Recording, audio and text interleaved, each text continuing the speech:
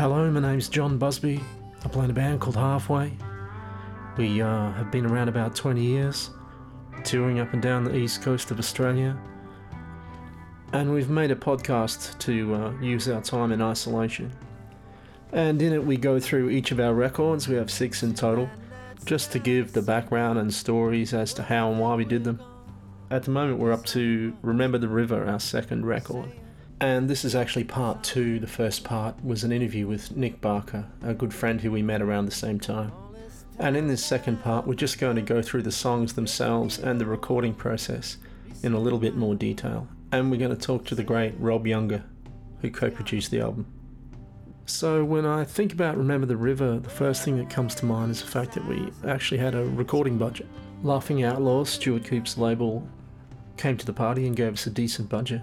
And that may seem like a bit of an everyday thing for bands, but for us at the time it was new. We had paid for the first record ourselves for the recording, and we just had a licensing deal for that record. So with the budget we put together a bit of a plan, and we'd sort of always thought that it'd be great to make a record with Wayne Connolly and Rob Younger producing and engineering. Now Wayne and Rob had worked together on Died Pretty's Sold album, and Rob had done a lot of great production through the 80s and 90s with a lot of the Citadel Records bands and just indie rock bands. We were just big fans, really. As a kid I used to watch Radio Birdman on TV on the ABC. It was a repeat of them playing live at a hall. It was on all the time, or quite a bit, on Rage and Rock Arena. And Rob would just be there blazing away. He was fearless. It was a great introduction to punk rock. It was equal parts terror and melody. It was great. I was a kid of the 80s, so a lot of punk rock sort of left me a little cold. I was looking for melody as well as power, which is why I guess I got into Radio Birdman, Husker Du, The Saints, Ramones, Replacements, that kind of punk rock. More than, say, hardcore or the British fashion-based punk rock. At least that's how I worked it out when I was 16. And I guess on face value it seems like a bit of an odd combination, Halfway and Rob Younger from the Birdman, but to me it always made sense. Particularly after all of his work with Died Pretty, I just love that stuff. Watching Ron Pino singing Winterland on Rock Arena in 1988 in Rocky, if that's not going to make you want to join a band, what is? Yeah, love those records. So on we went. We had a budget. We had Rob Younger. We had Wayne Connolly on the second Halfway record. And when I think back about it now, it still makes me smile because it was just a dream come true, really. And the thing that made it better was the studio we chose, Rocking Horse Studios up in the Byron Bay hinterland. It's a nice place. And the interesting thing with that was, because we're all away from home, Rob and Wayne included, it was a place that had accommodation, had a big house beside a studio out in the beautiful countryside there in the hinterland. So it was a unique experience. It was the Halfway members plus Rob and Wayne making a record together and all living together for the week. It was like the Monkey's house, pretty good. So I guess before we get too far into the recording, I'll have a quick run through the songs. This record was different to quite a few of the others in that a whole bunch of us brought songs in. It was really great. So straight off the bat, Chris Dale brought in 4 strong songs. Dearest Mother, The Ballad of Liza Brown, Billy Joe and the Bully Man, and Big Wave. 4 great songs straight up. And Ben Johnson brought in Chance and River Roads, which was the first single, which Benny started and Chris finished, and they shared the main vocal on it. And Noel Fitzpatrick brought in Wear Me Out, which he started and I kind of finished and sang. Yeah, it was cool having everyone bring in songs. It was different for us, as it was usually Chris Dale and myself writing the majority of the songs together. But it became a pretty regular occurrence that Ben Johnson would bring a song or 2 in for each record, and they were always really strong. And River Roads is no exception. I thought it was a killer song then, and I still do. And looking at my songs, in the gap between the first record and the second, I had a melanoma, a little bit of a health scare, or just before we went on tour for the first record. Well, that was a bit alarming, and I I guess that's what drove me to write a couple of pretty introspective songs, which I mentioned in the first podcast, Sherry Ann and Dean and the Fitzroy. And those two are both about two people who passed away. One was a friend of mine from school, and the other was my little sister, Sherry. So, yeah, after it all happened, that's why I thought I'd probably write those two songs. I'm not really sure. They were just there, ready to be written, probably. And the other ones I did were Left for Luck, which is a kind of drinking song set in Rockhampton, in the line of Six Pack or something like that, which we did on the first record. And then I also did Factory Floor, which is the first one that I'd written about working. It was kind of based around a big sign factory I worked at for about 13 years called Gadsden Signs. It's a good place. And I was kind of using my work, my experience working, and comparing it to my dad's, who'd spent his life on roads and operating machinery. So it was the first time I'd used my dad in a song as well, I think. So yeah, the personal ones were just flying out, kind of only realising it as I look through it now. Yeah, and there's also Edge of the Pier, but I'll get to that one later. And the other song I did was Favour for a Friend, which has a lot of Rockhampton themes as well, places and bars and stuff. It's about a friend of my dad's. We draw on similar things again. We did a little bit of, I'm not sure that we did it purposely on this record, but we certainly did later, where we try to link the songs together by using similar characters and places. We already had the themes, but just trying to give them more of a common thread, just to make them more interesting, to us mainly. I mean, later on we just write whole albums in one huge hit and theme the hell out of the whole piece, but at this stage where we're all writing, we were doing just little things where we were mentioning similar things, like I know in River Roads, Benny mentions, oh well, we obviously had the river in there and I had the Fitzroy, you know, we were sort of tagging these things where, you know, Benny was talking about Brisbane, but I was talking about Rockhampton, or, you know, there were just little nuances and subtle things through the songs that ran through all of them. And the same would often happen with Chris's songs. He'd reference similar places or people, and we'd use the little tags to bring them all together.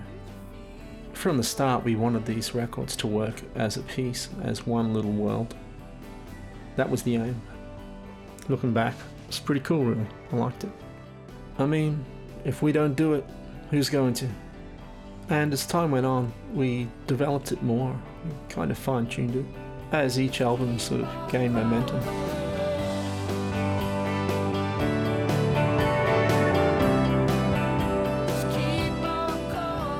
So before we get to the studio, I just think I might start with the song that we really framed the whole record around, which is River Roads. Now, like I said before, Benny came in with this song, 3/4 done, and I just thought it was a classic the moment I heard it. And after having Patience back on the radio, I just thought, oh, this is perfect. It takes the pressure off Chris and myself trying to write a single. I mean, that was something that I didn't concern myself with before or after, but at the time, if I'm honest, after Patience back, I felt like we needed another single. I had Dean and the Fitzroy, but to me, River Roads was just there. It had all the elements. Great pop song, great rock song. It was harmonies, dual lead vocals. Chris Dale came in and did a great main with Benny, sort of sharing lines. It just was everything I like about indie rock and rock music. And it had cool folk and roots elements as well. I mean, in the end, we took River Roads to radio and Dean and the Fitzroy to radio, and both sank. But I'm still shocked that River Roads didn't get there. But did it matter in the long run? Nah, not at all. It was a good lesson for me, really. Just to focus on the albums and fucking forget about who was going to play it. But I think it was as near to a single as we were ever going to have. And Benny, yeah, he just hit it right out of the park. And the song was also full of great imagery and stuff. I know he has a line in there about passing a sign where red smoke rises, and that was to do with the haze that rises over the 4X brewery. That's pretty cool, because he lives in Auchenflower, just near the brewery there in Milton, in Brisbane.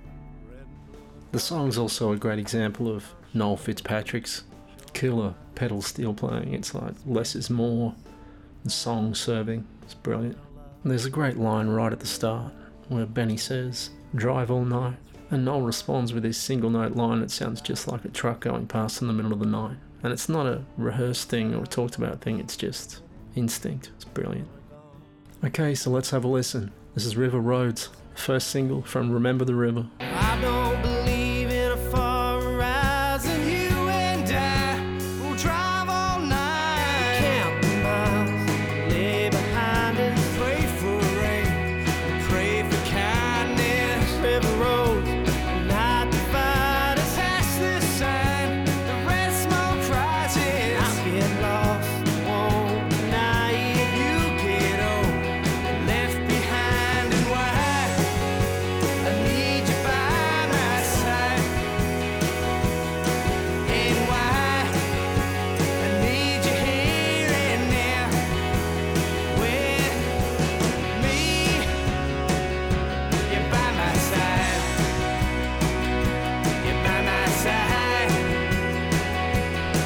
And I can't be left to my own devices. Oh, I may, and oh, I might. Tears and I start to bore us. Luck finds ways to fall apart. And I see a place where fire's burning. In my mind, the wheel keeps turning. While the valley streets are dying, you get home, and I'll keep knowing why. I need you by my side. And why? I need you here and now with me. You're by my side. We'll ride tonight. You're by my side. You're by my side. Let's ride tonight. You're by my side. Tomorrow we'll ride tonight.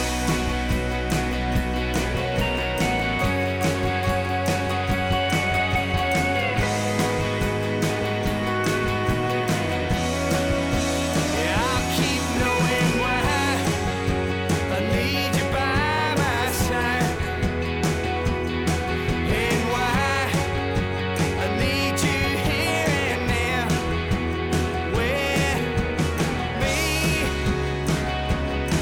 In a dark springtime haze. Yeah, all these things I see. You're by my side. You're by my side. You're by my side. You're by my side. You're by my side. You're by my side. You're by my side. You're by my side.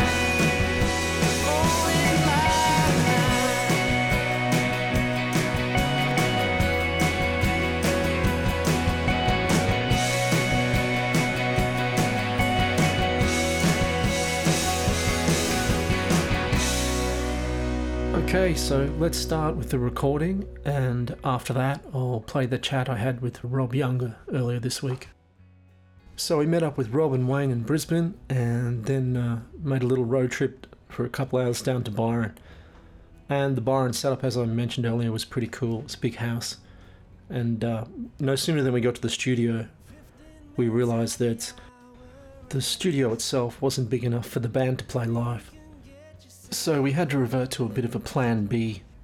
Now, directly beside the studio itself was a big house, which was everybody's accommodation for the week. So Wayne came up with the idea to run a multi-core from the studio, the standalone studio outside, to the house, and the band would set up all throughout the house, in the bedrooms, in the big main master room. It was a huge timber mansion, really. So there was plenty of space and it sounded great.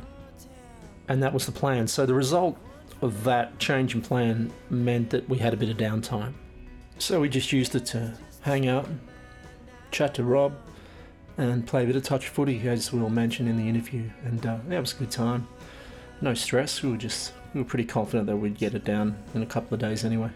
So without going on anymore, here's my chat with Rob Younger that I recorded earlier in the week. Now, it is a phone conversation, so please forgive the audio. I talked to Rob about making the record, but also about music in general, Radio Birdman, of course, what got him into music, that kind of thing. I mean, it would seem like a waste not to talk to him about music in general. And then we loop back to making Remember the River back in 2005. Gotta say, it was really great to talk to him again. It's been a while. Okay, so here we go. Punk rock icon and music producer, Rob Younger.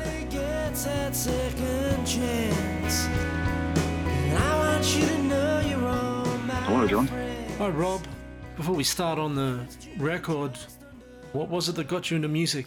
Well, I got interested in music just listening to the radio when I was a little kid. So this was going way, way back. That would be the 50s. So,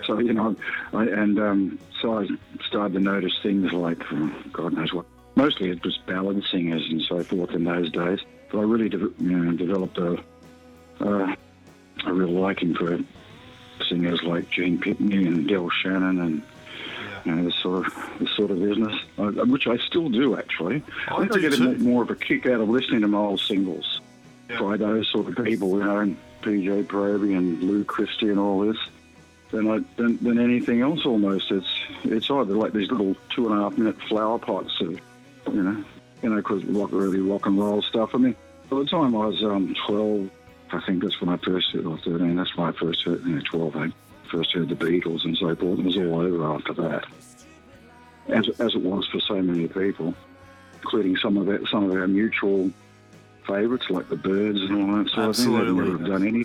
They've never done anything if they hadn't seen, girls screaming at guys with bowl haircuts. They'd never have probably gone into the studio. Yeah, true. It was quite a thing. I mean, even when I saw stuff of the Byrds, and as a kid in the 80s, it was fantastic. Indeed. I just like pop music and rock and roll, and I love the Velvet Underground, for instance. They're a marvellous group. One thing I remember from being a kid, Rob, is seeing Radio Birdman on the ABC on Rage playing live. Was it in Adelaide? Was it the real thing? Oh, no, the ABC one. That was the thing, that live stuff in Adelaide. Yeah.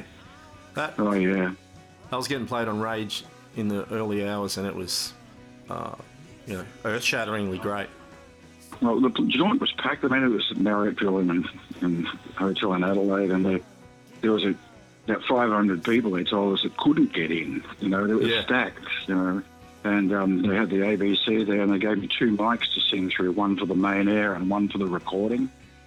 It seemed to lack atmosphere, didn't feel like all that ideal. But they flogged it, they played it year after year, and people have always come up and said, how much they enjoyed all of that, I'm happy to hear all that, but, I see it and I can't fucking get in. And that jacket's pretty good too, the one with the tiger on the back. I hope you still got that. Yeah, I don't have it anymore. I don't know quite what happened to it.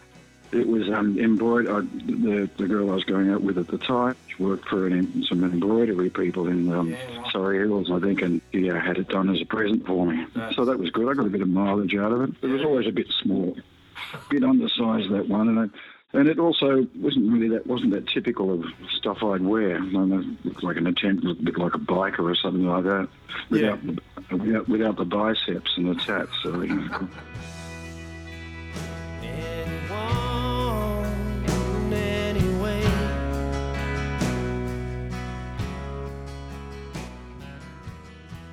So you helped us with the second record, Remember the River.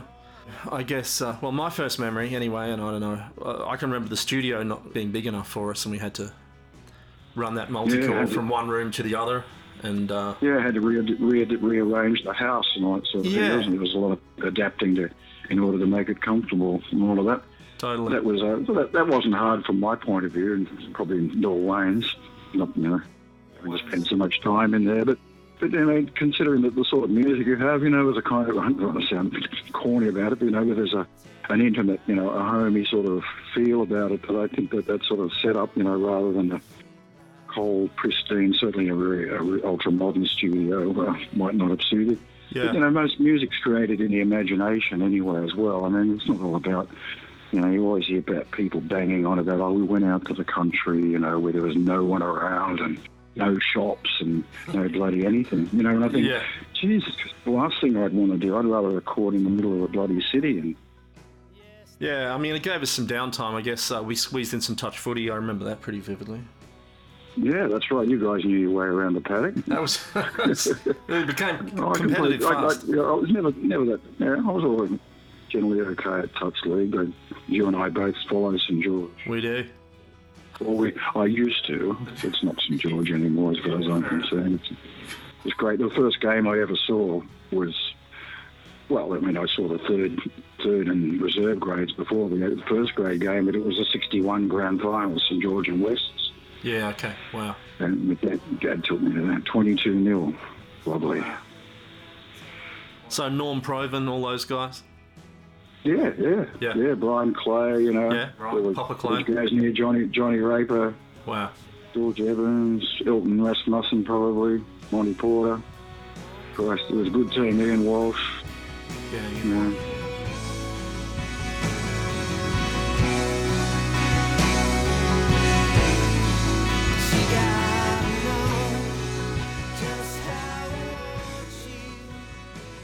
And we first got together because we were both on Laughing Outlaw Records, right? Does that sound right? New Christs and Halfway? Yeah, and I think Wayne would have recommended the band. Yeah, for sure. Paul Glover probably was the one that approached me because the New Christ album from around that time was on Laughing Outlaw as well. Yeah, that's right, yeah. So that's probably more to do with that. And, he said it was really great stuff. I think he gave me a copy of the first record. You know, it wasn't too left of field, really. I mean, it made perhaps more in the country vein, but I'd worked with a couple of groups that, were on the fringes of that sort of area. Yeah. But I was interested in working with music I was pretty sure I was going to like. And, also learn something from it. You know, it's not all that outre, to get into an area like that. And I was pleasantly surprised. I mean, because the band knew this stuff, that all the stuff is arranged well, everyone knows their part. Got a lovely drummer with a really nice feel. The takes go down easily, all of that. I mean, it was, I really just had to listen to your band. I should be honest, it's almost like I took the payment under false pretenses because you had it all together and you got a great engineer taking it down who's a really good producer in his own right, So it's an awkward feeling sometimes when you collaborate in that way because if you're not contributing too many things, you can sit there and if everything's great you can say nothing. But, now and then you think, well, my stamp should be on this, you know what I mean? Yeah. It's not necessarily there. You're just listening to something and it's going down and you're enjoying it. And, sometimes to try and do too much would be actually interfering, not producing. So you've got to get the balance right with that. Yeah. But you don't. But when you're working with Wayne, I mean, he covers all the bases because he's got a wonderful set of ears, and he hears a. I was when I was working with a Died Pretty with him on Soul, for instance, a bit later, was it? I don't know. He's engineering, he's flicking through a magazine, looks like he's not even listening to the tape that they're putting down and stuff like that. And the song ends and he goes, so just that bridge leading into the first chorus, there's a fluff there on the bass, blah, blah, blah, and he rattles off all these bloody things he noticed. I thought he was half asleep, and okay, this is what I'm working with, I'm listening there with my squinting at the little, the monitors and stuff like that, trying to hear, not relax and listen to the music and stuff like that. I rather learned a fair bit from working with Wayne, actually. But see, the thing was for us, or for me in particular, you'd produced all these great records and you'd been involved, some with Wayne, some not. And just even though, your input might have been just a few little things here and there, that's all we needed. And also the, it was only our second record, so to have someone reaffirm your ideas like, we're not completely off fucking course here, this isn't too hokey, this is, you know what I mean? Oh, yes. All that stuff. Yes, I do, yes. Is important when you're trying to make a record. Well, I don't want to downplay too much of my input into the record, but that's right, if you're hearing something, you hear something you don't like, and certainly, if something's too hokey or, it's a bit too, there's something naff about it, Yeah. It's going to draw too much attention to itself because it's, too overwrought, too something or other. You've got to have someone in there that's trying to keep the thread and the general flow of the atmosphere, make sure that it sounds true. Yeah. As well. But, the thing is with Halfway is it seemed to have taken on the music, it seems to come quite naturally. Actually, it's not like a forced appreciation. You found a few things in a vaguely country vein that you liked and you're cranking it out like, carelessly, perhaps roughly, like a lot of cowpunk or something like that is, you know what I mean? Yeah. It has a devotion to the form and all of that, but it's not cloying. It's like a lot of country music can be, especially when it gets too Americanized, Yeah. Where the accents start to overwhelm, the American accents start to overwhelm the general sound of the voices, like they're imagining there's somebody else trying to do country music rather than just having the music come from them, because that's what's natural to them. And you guys had that. It was an easy flow. I noticed from your website that I don't know if you still do it, but you were saying you practice twice a week for 6 hours at a time. I mean, I think, that for any band that I've been in would have found that far too arduous, even though that's a really wonderful thing to be able to do. But this is, you go into a studio after with that sort of thing and that sort of empathy for each other, start playing, then you're going to have a sound under yourselves. I think it's going to be great. So there is that. It's definitely a rehearsed thing, and obviously the 6 hour rehearsals, a lot of that's probably just talking about records, but that's all right too. Yeah, right. it's a big part of it. The thing is, you don't sound like as I said, you're not trying to sound like somebody else or anything. You're just getting the form down.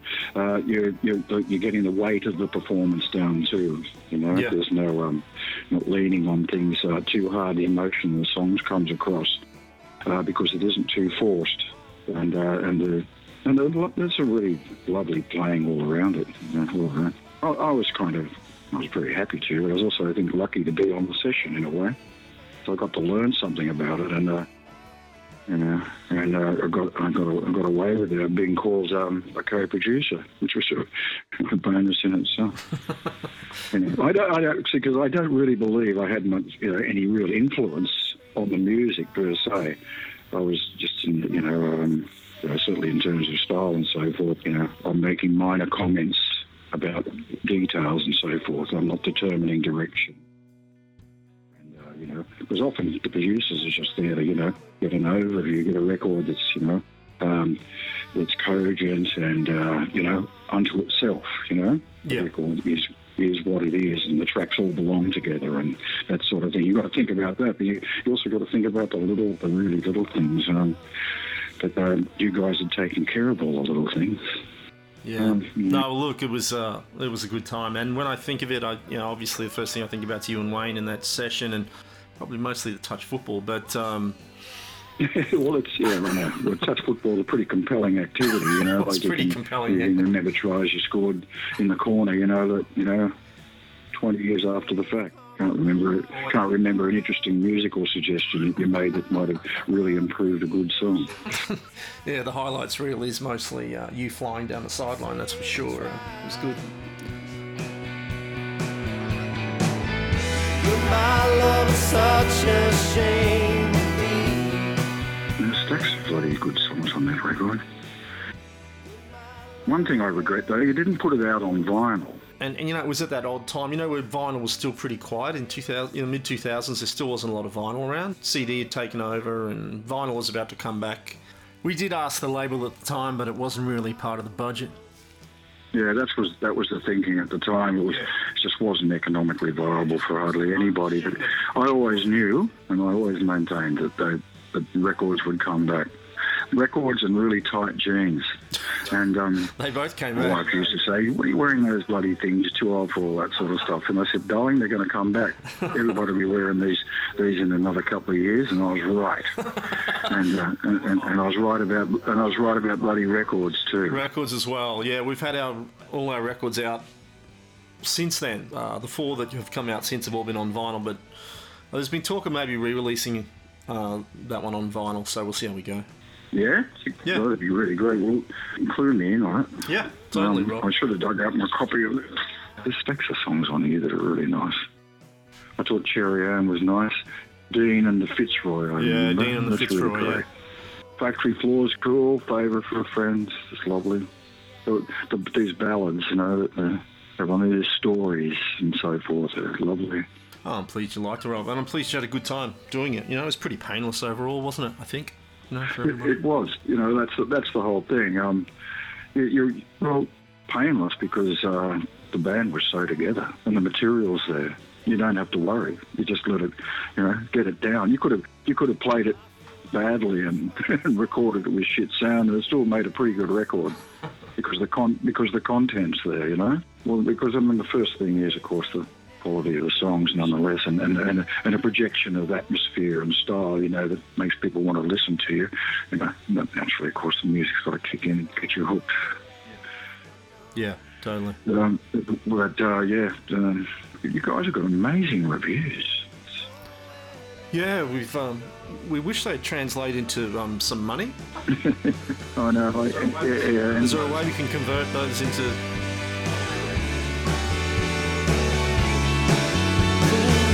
Turn around, light my way back home.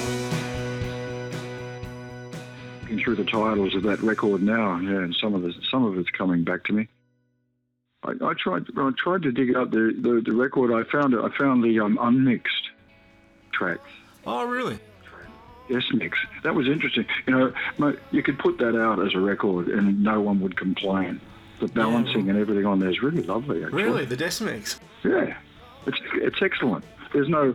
I was listening on a very small CD thing, so the bass wasn't too well-defined, but it was probably okay. Yeah, but the general balance, the drum sound, the position of the vocals and everything, and better mixes than a lot of records that come out, you know.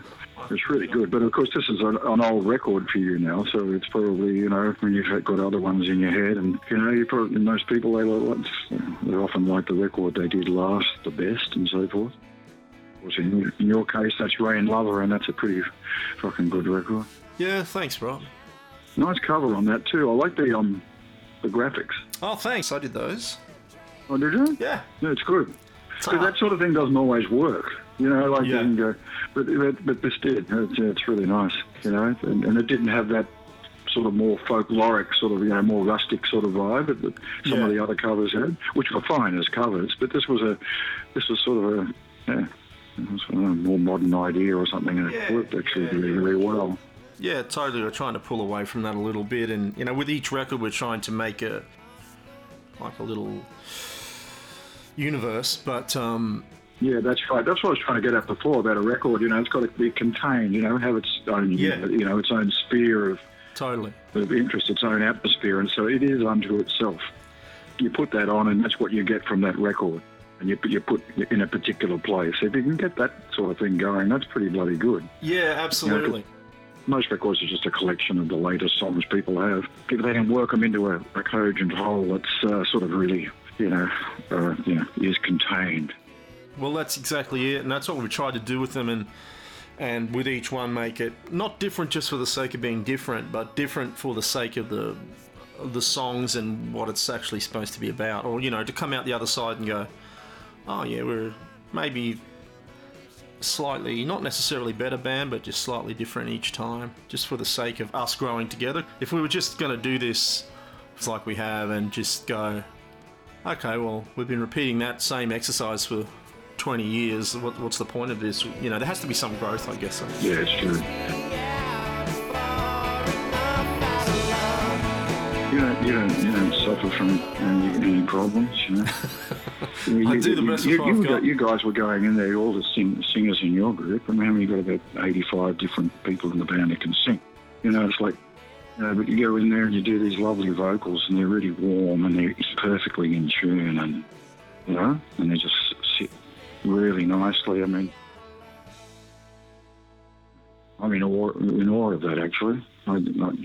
For me, the whole thing is much more of a struggle. Wow. It just seems to close out of certain people. Do you find it difficult to sing You know, they get down something that you actually like, and you go, yes, I've nailed that. That's what I wanted to do with it. Do you have that, or do you just think, oh fuck, I think I got it? I don't know, but we'll find out. No, I'm the latter there. Yeah, I just think, fuck, I think I'm close. Someone with a really fine-tuned ear will tell me it was, I was, a fly flat, or I'm just a record fan who became a musician. I was never a musician who tried to get into a style. I just loved records and just tried to That's what I call sing. That's what I call myself. I'm a record, music fan.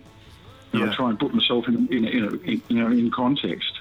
Yeah. And try and do something I'd like to hear later. Yeah. That sort of thing. And try and fill the criteria that we talked about before. Having a decent tune and all that sort of thing.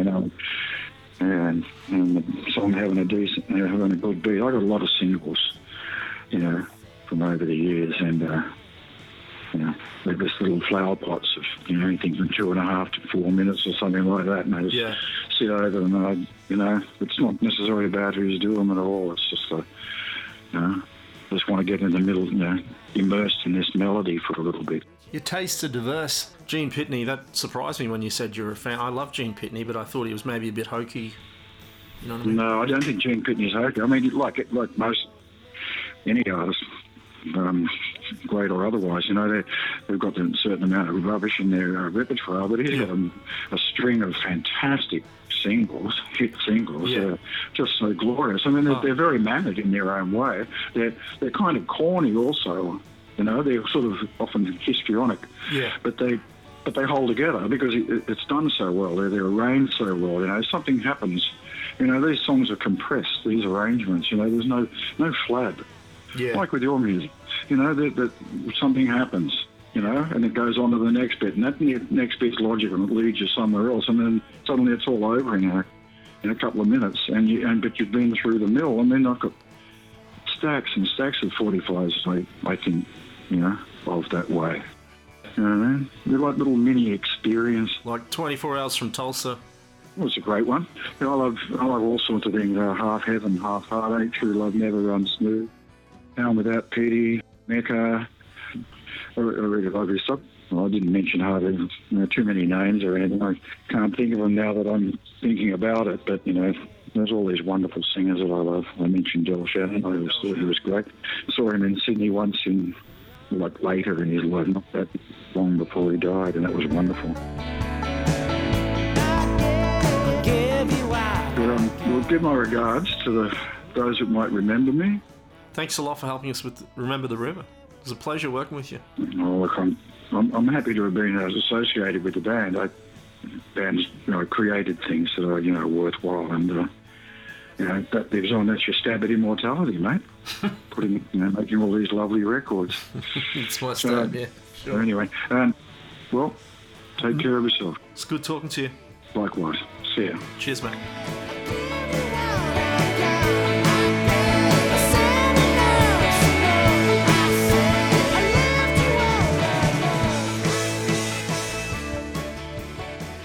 Okay, so that was my chat with Rob Younger, lead singer of seminal rock band Radio Birdman and The New Christs, and great record producer. He made Lost and Sold for Died Pretty, and he's produced a stack of other great records. So I guess the last thing we need to go through is just to tie off any loose ends regarding the recording.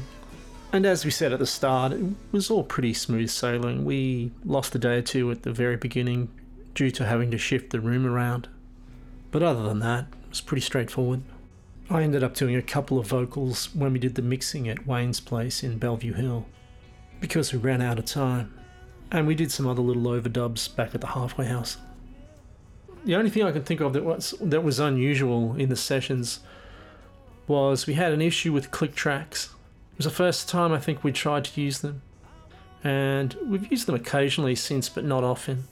Elwyn Horton, who plays drums for us, he got stuck. And, it's a funny thing when you get stuck on a song or something like that. It's just, I guess it's a head game thing. And some of those songs took a long time to track. And it was him and Wayne were, it was quite difficult. That was the only difficulty in the recording that I can think of. Everything else went down pretty smoothly. But the thing that sticks out isn't so much the getting stuck part of it, is the fact that after that recording with this click track situation. He never struggled again. I vividly remember it. He was a good drummer going into that session and even better on the other side. Yeah, he's a great drummer. Jesus. The last 4 records we've done, whether we're in Nashville or wherever, with all these intimidating players and people around, he just puts it all down, the whole record down inside a day with Benny. It's rare that they run over a day to put all the beds down. They're fucking amazing. He went in there, he had a tough time, and he came out an even better drummer, and he was good when he went in. Man, it's a credit to him. It really is. I often think of that.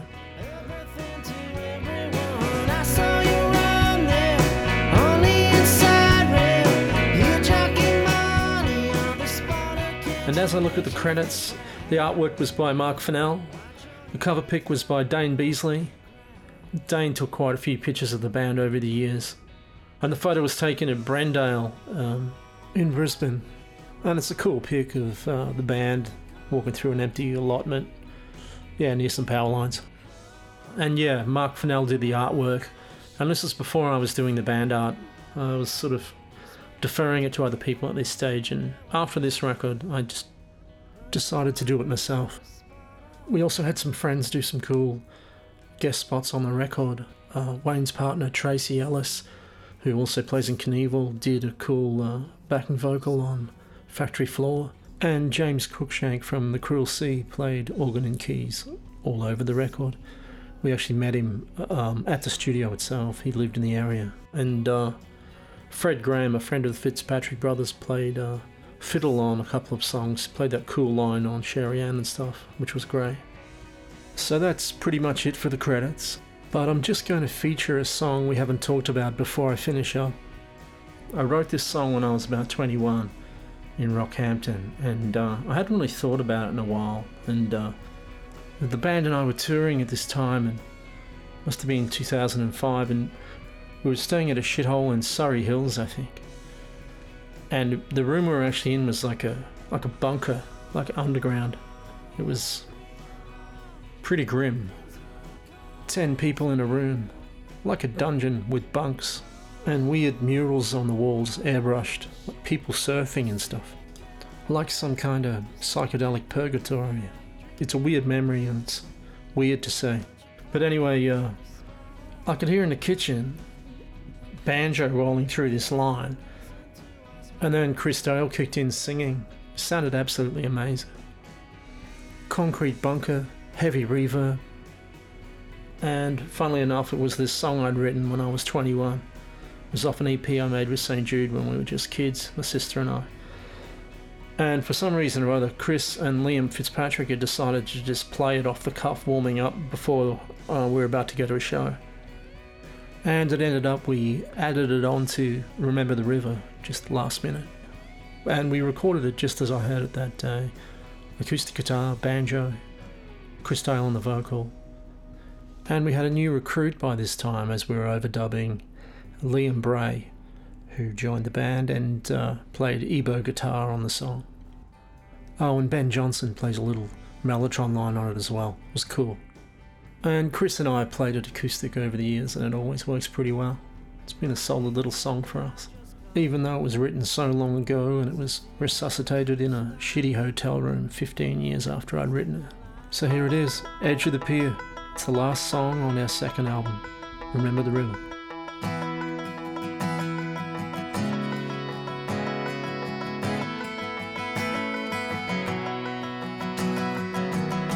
Well, I don't know the answers. I don't know why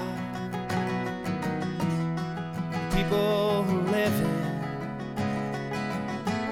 their lives as a lie. Well, I don't know the answers, and I don't know why people are scared of these words, something money can't buy. 'Cause I refuse to believe that I live and I breathe just to work on my life and then die. I was born to resist, I'll do more than get pissed. I won't live before I die. I don't know the questions, but here's my reply.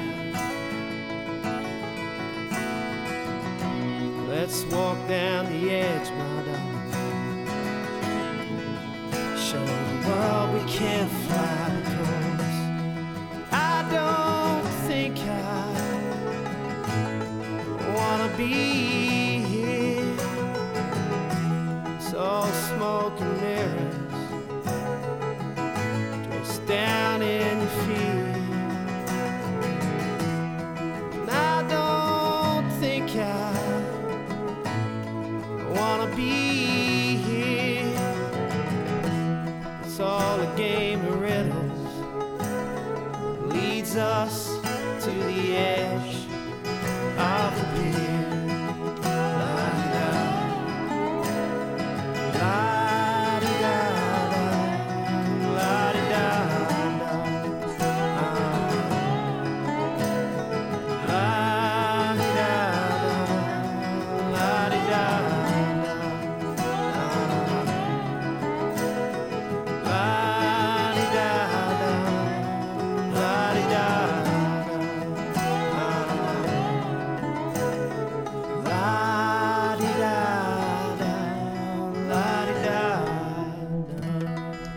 And that's Edge of the Pier.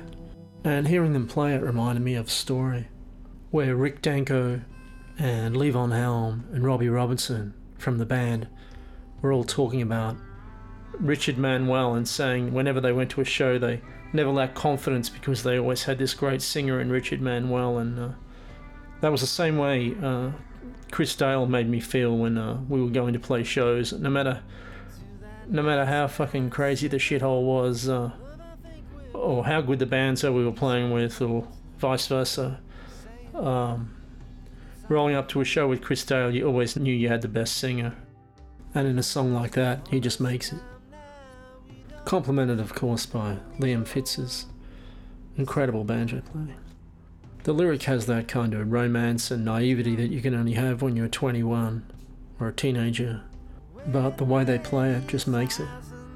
So I hope you enjoyed it, and I hope you enjoyed this episode of A Band Called Halfway. Take care.